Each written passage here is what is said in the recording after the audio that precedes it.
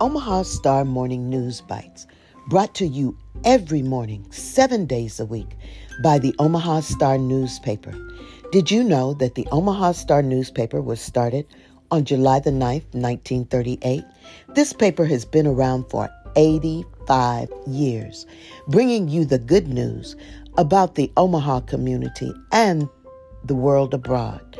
The Omaha Star Morning News Bytes. Take a listen on Apple, Spotify, or Audible.